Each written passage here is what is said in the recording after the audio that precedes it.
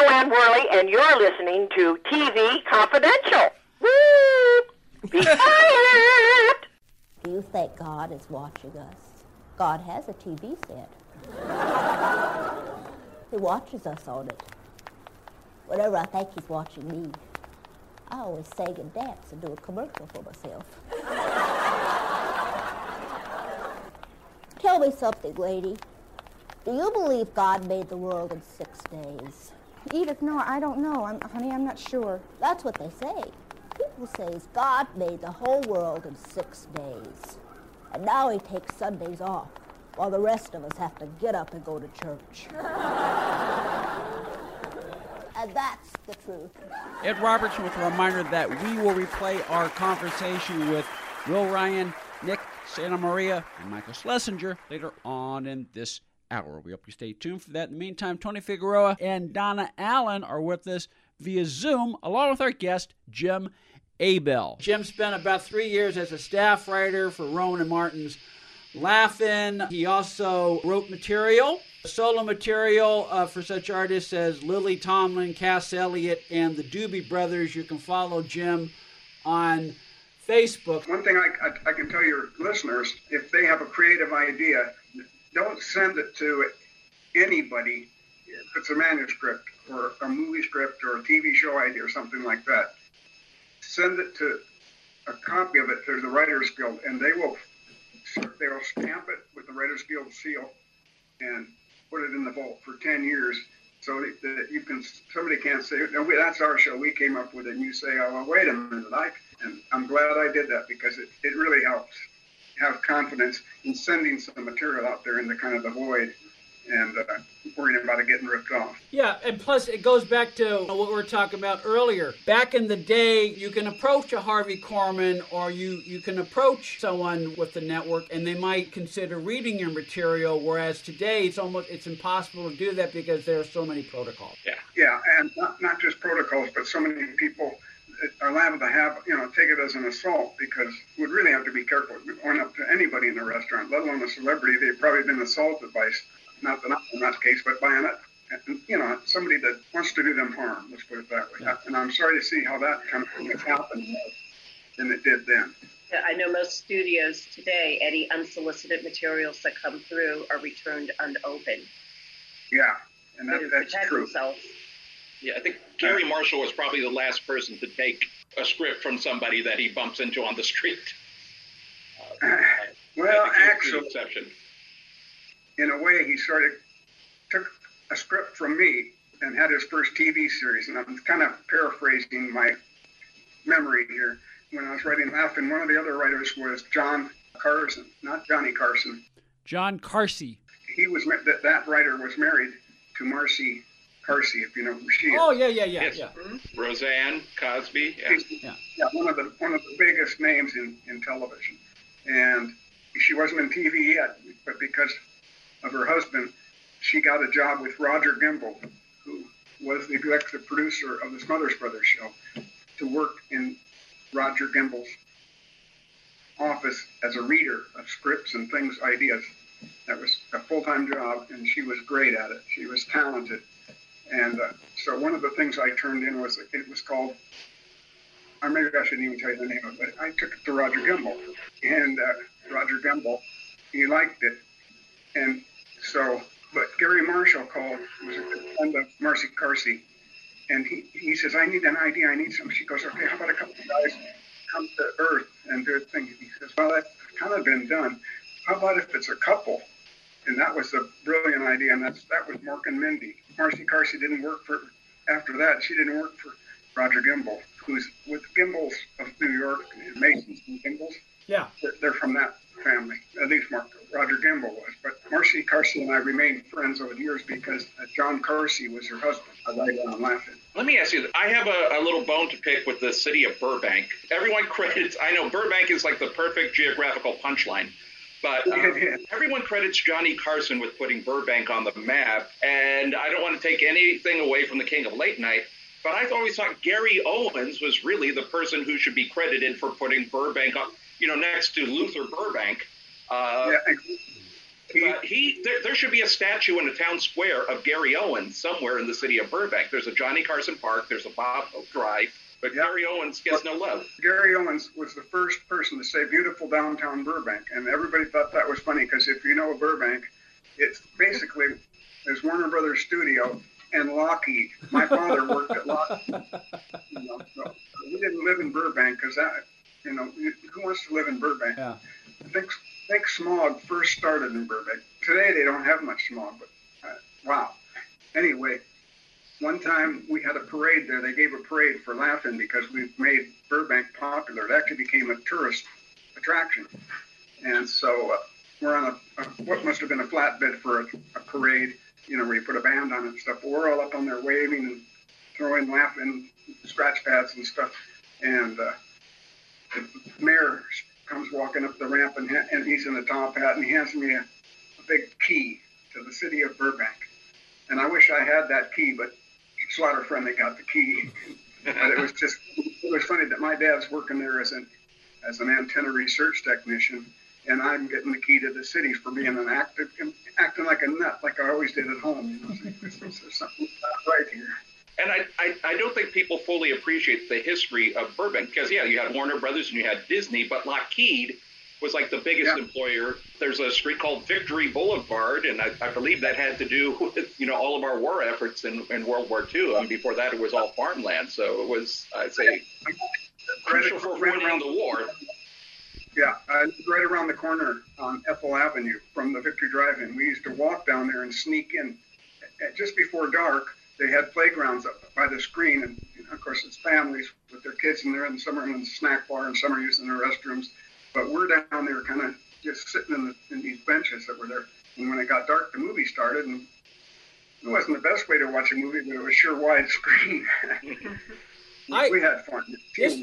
Yeah, you mentioned the Victory Drive-In. This is related to Burbank only insofar as I think because of Laugh-In, Warner Brothers and other studios were beginning to use Burbank and Toluca Lake as location stuff for other TV shows. And it's kind of fun to watch stuff from the 60s and 70s. I've been down here long enough. If there's an establishing shot of Patty's, the old style restaurant. Hey, that's Patty's. I know that. I've been there. Or the old Victory Drive-In. So I think in a way we owe that to Laugh-In. Wait a minute. Yeah. The Victory Drive-In. Were you in a white 50 Pontiac? But Burbank also across from Warner Brothers is the famous Forest Lawn Cemetery, which I know Johnny Carson did a lot of monologue jokes about that. So you have a defense plan and a cemetery kind of bordering the community. Exactly. My writing partner at Laugh-In was Chet Dowling. And we also got a job with Paramount on the Love American Style. For the whole season, we did the little blackout jokes that go in between the episodes. In a 60-minute hour, there was 3 stories about love, comedy. And in between those, and on each side of the credits, was another blackout. Some were in a Western street. The stuff that Stuart Margolin and Jim Hampton and several other actors would appear in the in-between stuff. Yeah, exactly. And so to write those, getting back to Chet was an East Coast kind of guy. He said, let's go up to Forest Lawn. I want to see Forest Lawn.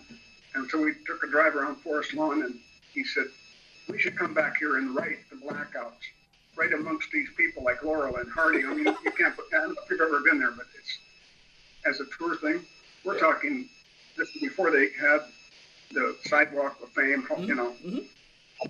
that was really like, tombstones of the movie industry. So we sat up there and wrote really good stuff, I think, and it was inspirational. Where Charlie Chaplin or where. So you were truly inspired by the spirits of the great comedians who lay in repose. Now you're laughing at me. No. No, but I think that's great. I think so too. Yeah. I mean, the few times that I have been there, you can't help but stumble on some celebrity if you are on the property for whatever reason. Lucy was there for a while.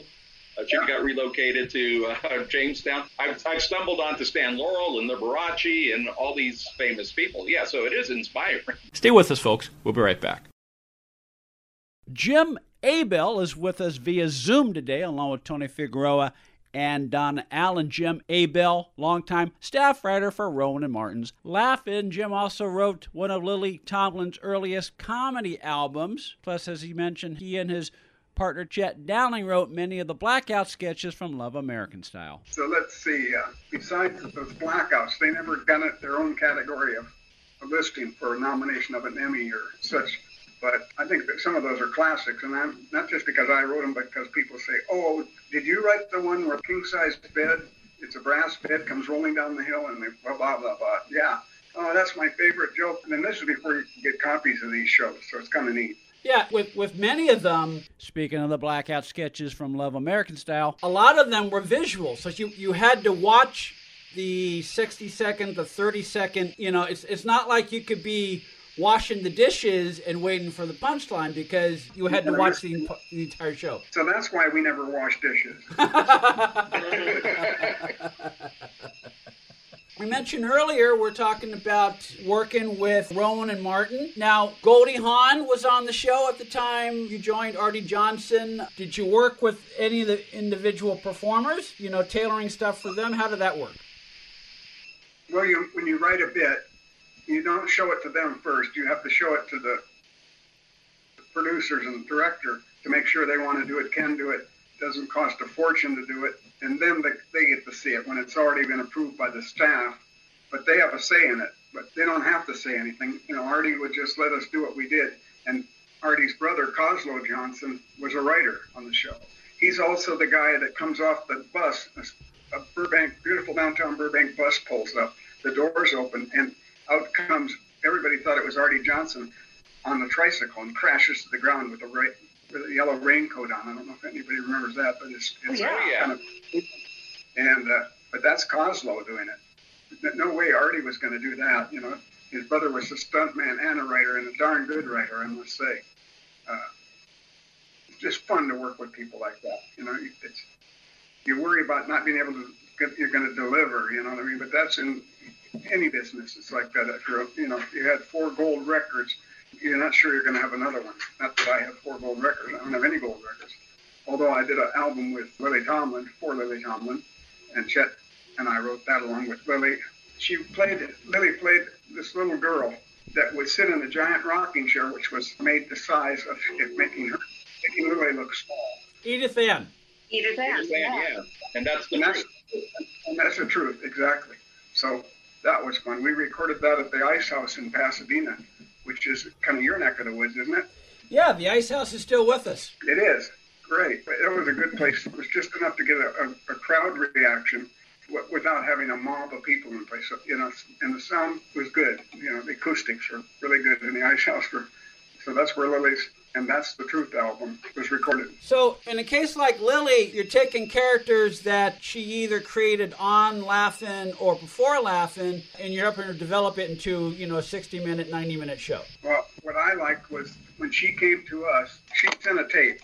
And several of the writers and the producer knew about her from just in the theater comedy. And she was playing at the downstairs at the upstairs, or I can remember it was the upstairs at the downstairs. Upstairs at the downstairs, yeah. She was kind of a regular there, and they taped her one day, and she sent it to us, and we watched it, and it was unanimous. Let's invite her to be on the show. And she accepted, thank God. She's incredible. The stuff she could do, the characters, we just cracked it. Like in the cocktail party, everybody would be dancing around and stop the music, and then somebody'd say a line. She'd just stand there as the proper lady and looking, at all the different people. Girls, what are they wearing? They ain't wearing a bathing suit. But, what's written all over them? Well, those are body graphics. I never saw such a thing. She was great. She is great. She's still doing great. Yes, she is. Yeah. I was just thinking about the cocktail party because you had Lily Tomlin as the proper woman. You had Henry Gibson as a priest, talking about the church, and over at the Smothers Brothers, David Steinberg used to get in trouble for religious material. But did Henry Gibson ever get in trouble with the Catholic Church for dressing as a priest and speaking on behalf of the church? And usually Artie Johnson was a Russian character, if I remember correctly. That's right. Svaspinko. I can't even say the name. But. And then Sammy Davis Jr. would also be like his brother in a bit. I mean, It was like Sammy could keep up with everybody in that cast and still have energy left over. And he was so grateful to have something written for him that worked for him, because anything he said, and up to that point, almost everything he wrote was musical, not jokes. Ruth Buzzy, Gladys Ormsby was a character she played on the park bench, and Artie, and she'd hit him with her purse because he'd say, yeah, we should go down there and have it's an innuendo is all it was, but she'd whap him across the chest with her purse. And about the third whack, he'd keel over, and she'd get up and leave in disgust. And people loved that. I did. And we used to have one of the camera guys say, you know what, we do like 9 shows a day sometimes. And your show is the only one we laugh at every time. He says some of them, you sit there and watch them, and they're not going to make it because it's really not that clever. But other shows that were done at MEC, of course, I wouldn't mention any shows. That the public speaks. That's the neat thing. If you're not funny, you're not going to get laughs. If you're a singer, you may be a great singer, but between you and me, you may love that singer and I may not. That's the scary part. The great thing about comedy, if it's funny, people laugh. Yeah, and if they don't laugh, get into a different business. Yeah, and you anticipated something I want to ask you. Because you mentioned Sammy was really appreciative that you wrote something for him.